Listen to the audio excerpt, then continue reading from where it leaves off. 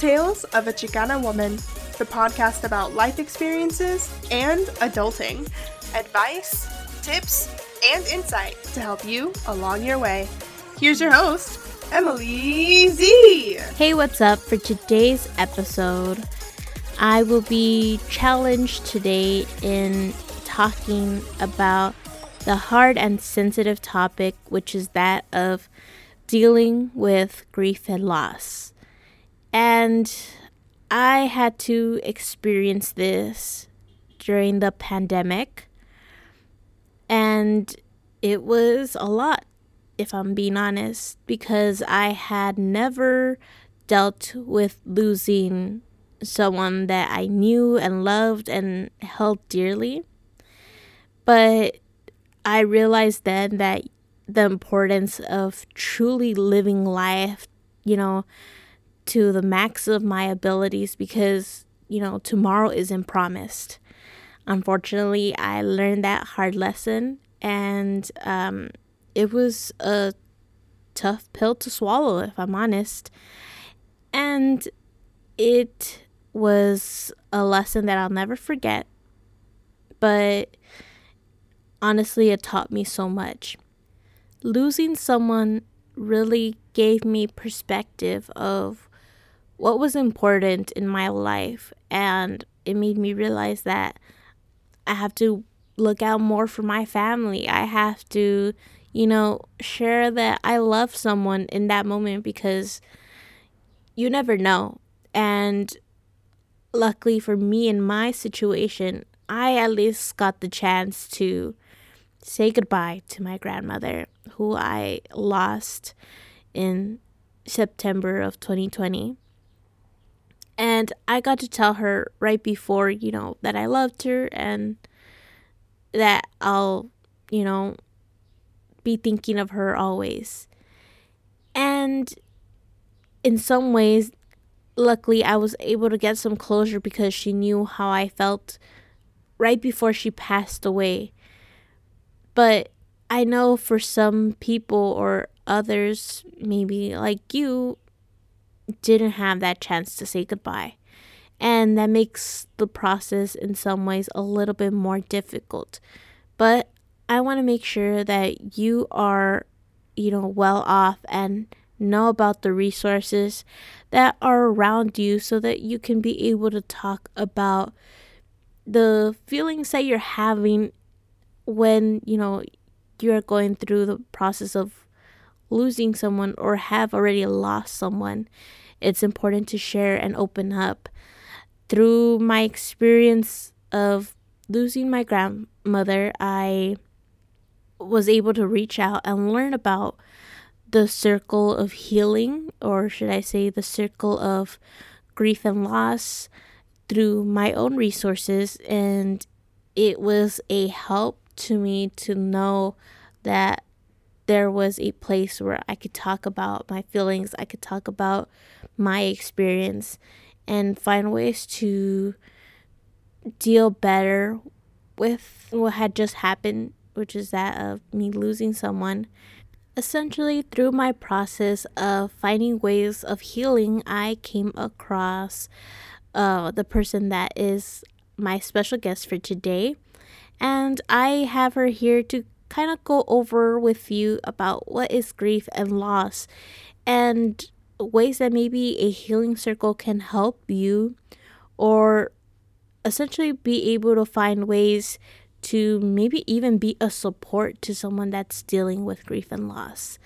So, can you please introduce yourself? Sure. My name is Zandra Wagner, and I serve as the university chaplain at the university.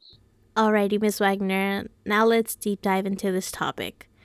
What is grief? Grief is many, many things. It's a collection of emotions that come after we lose something very dear. And that might be a person in our life. It might be a big life change. It might be the loss of a partnership. Grief comes from many things. And there's a whole broad possibility of emotions that go with it. Everything from shock and despair, to anger, to confusion, to brokenheartedness, depression, and also, and maybe even after some time, there's a process of making meaning of the loss. There's the memories and the honoring for whatever was lost or who was lost. But grief, it's a process. It shifts and changes day to day.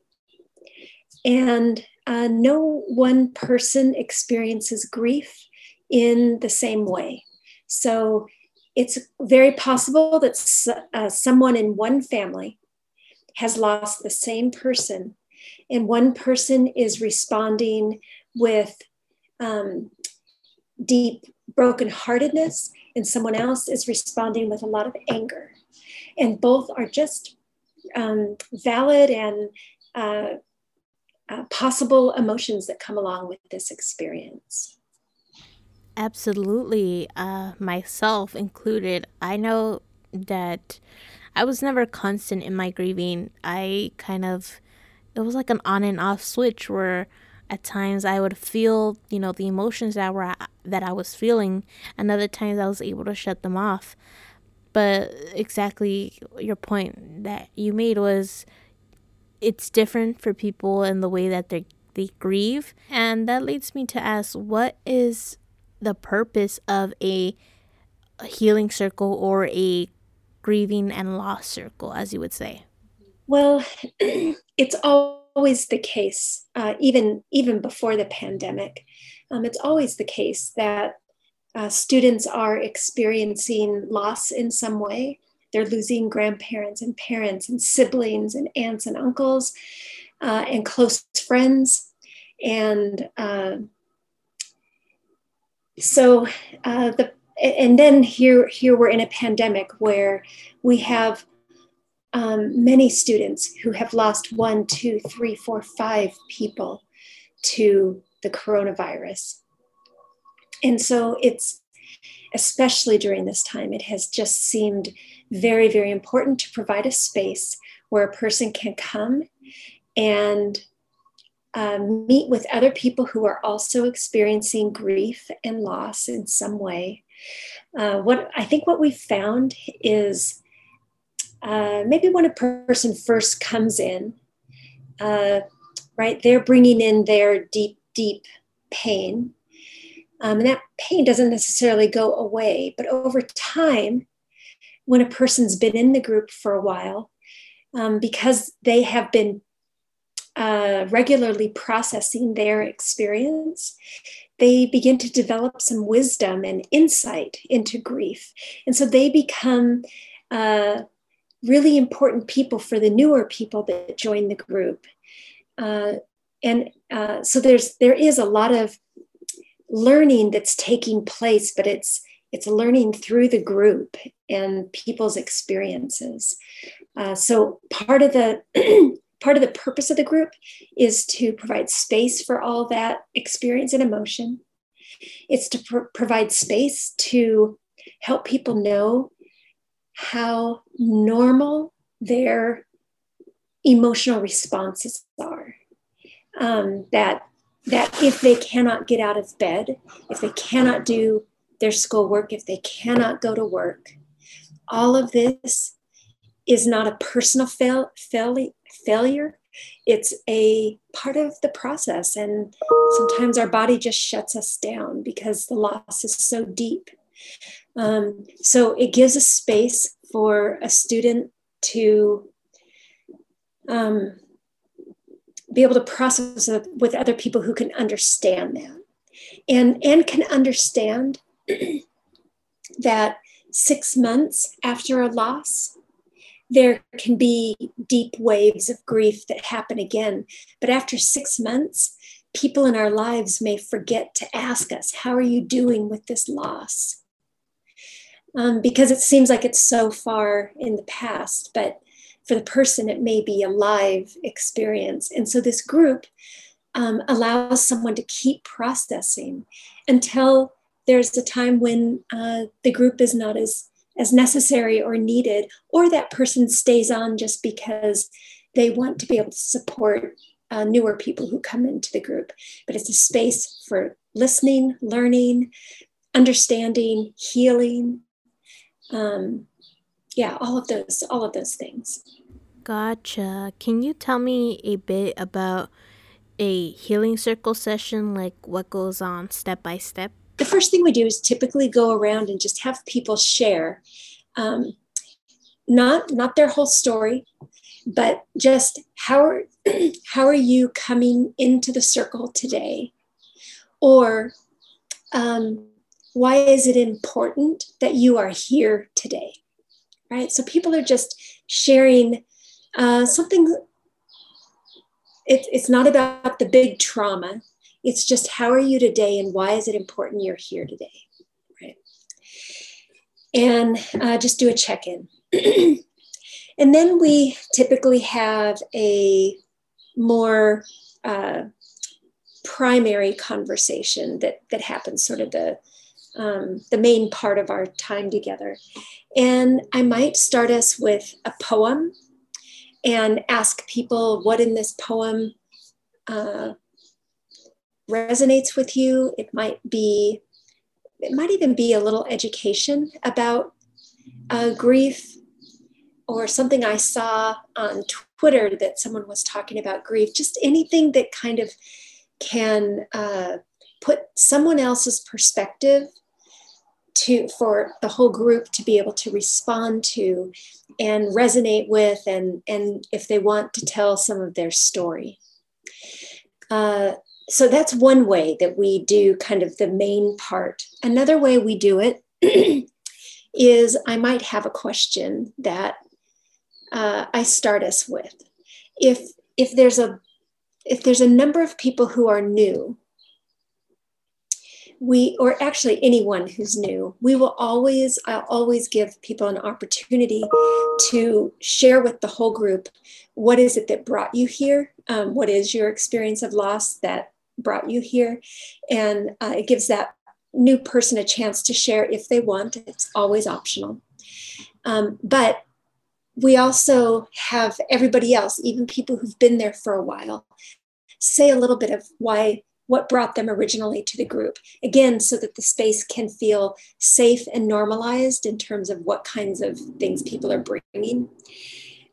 So we may do that. If everyone has been to the grief group before, we'll skip that. And then people can just bring up parts of their story that they want to bring up. Because every time you tell the story of who you've lost or what has caused your grief, right? It brings up so much. And so we don't want to overdo it. And yet, we always want to make sure everyone's grief can be seen. This is the opportunity. This hour is an opportunity that's a bounded space. It's safe. You've got support where you can just look at it straight on. And part of what we do, especially if there's new people, we're allowing people to tell their primary story, but not every week. Well, Ms. Wagner, we got a question from a listener, and I think it's a really great question. And here it is. How can one show their support to someone that is grieving? So what happens in the circle is, well, maybe near the beginning, a lot of the conversation, I'm guiding the conversation. So a person may speak and I'll affirm what they've said or thank them for the bravery of what they just shared. And then we'll pass it on to the next person. That's sort of at the beginning. But so maybe hopefully a person at least feels seen at the beginning. But again, because there's all different sources of wisdom in the group itself, once we open it up to the main part of the session, anyone may be responding to anybody else. And so what I see often is someone will be sharing something that's very difficult or frustrating or, whatever the feeling is. And there'll be someone else in the group that will say, I have had that experience before. And maybe it's just I am sharing in your pain, or it might be I've had this experience before, and let me share with you what I did because it seemed to have worked. So there's some idea sharing. Sometimes someone will ask, what is it that we can do for you? Is there anything else? So I think people are finding themselves heard and seen and cared for because there's an attentiveness from the group itself to relate with one another and have empathy for one another. Absolutely. I think it's amazing that people are able to share their stories and relate to one another. I know that for myself, I had people that I could relate with and have those conversations about dealing with grief. Now, just curious, how does one know that one can move on from the healing circle? I think for some it is like I'm back to being able to do, or I'm able to do my daily activities again, and so I'm okay. I don't necessarily need to have this weekly thing in order to get out of bed each day. And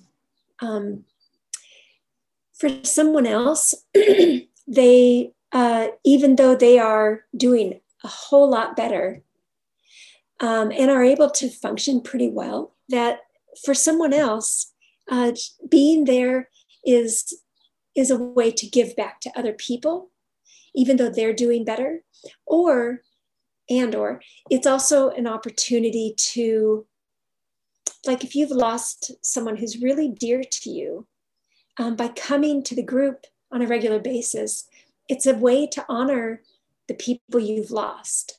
And it's a way, knowing that loss is just so big, it's a way to always affirm that this was a big thing in one's life.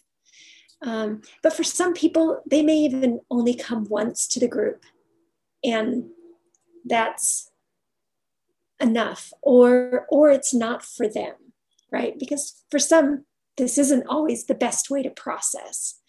So sometimes someone will come once or twice. Some come for many months.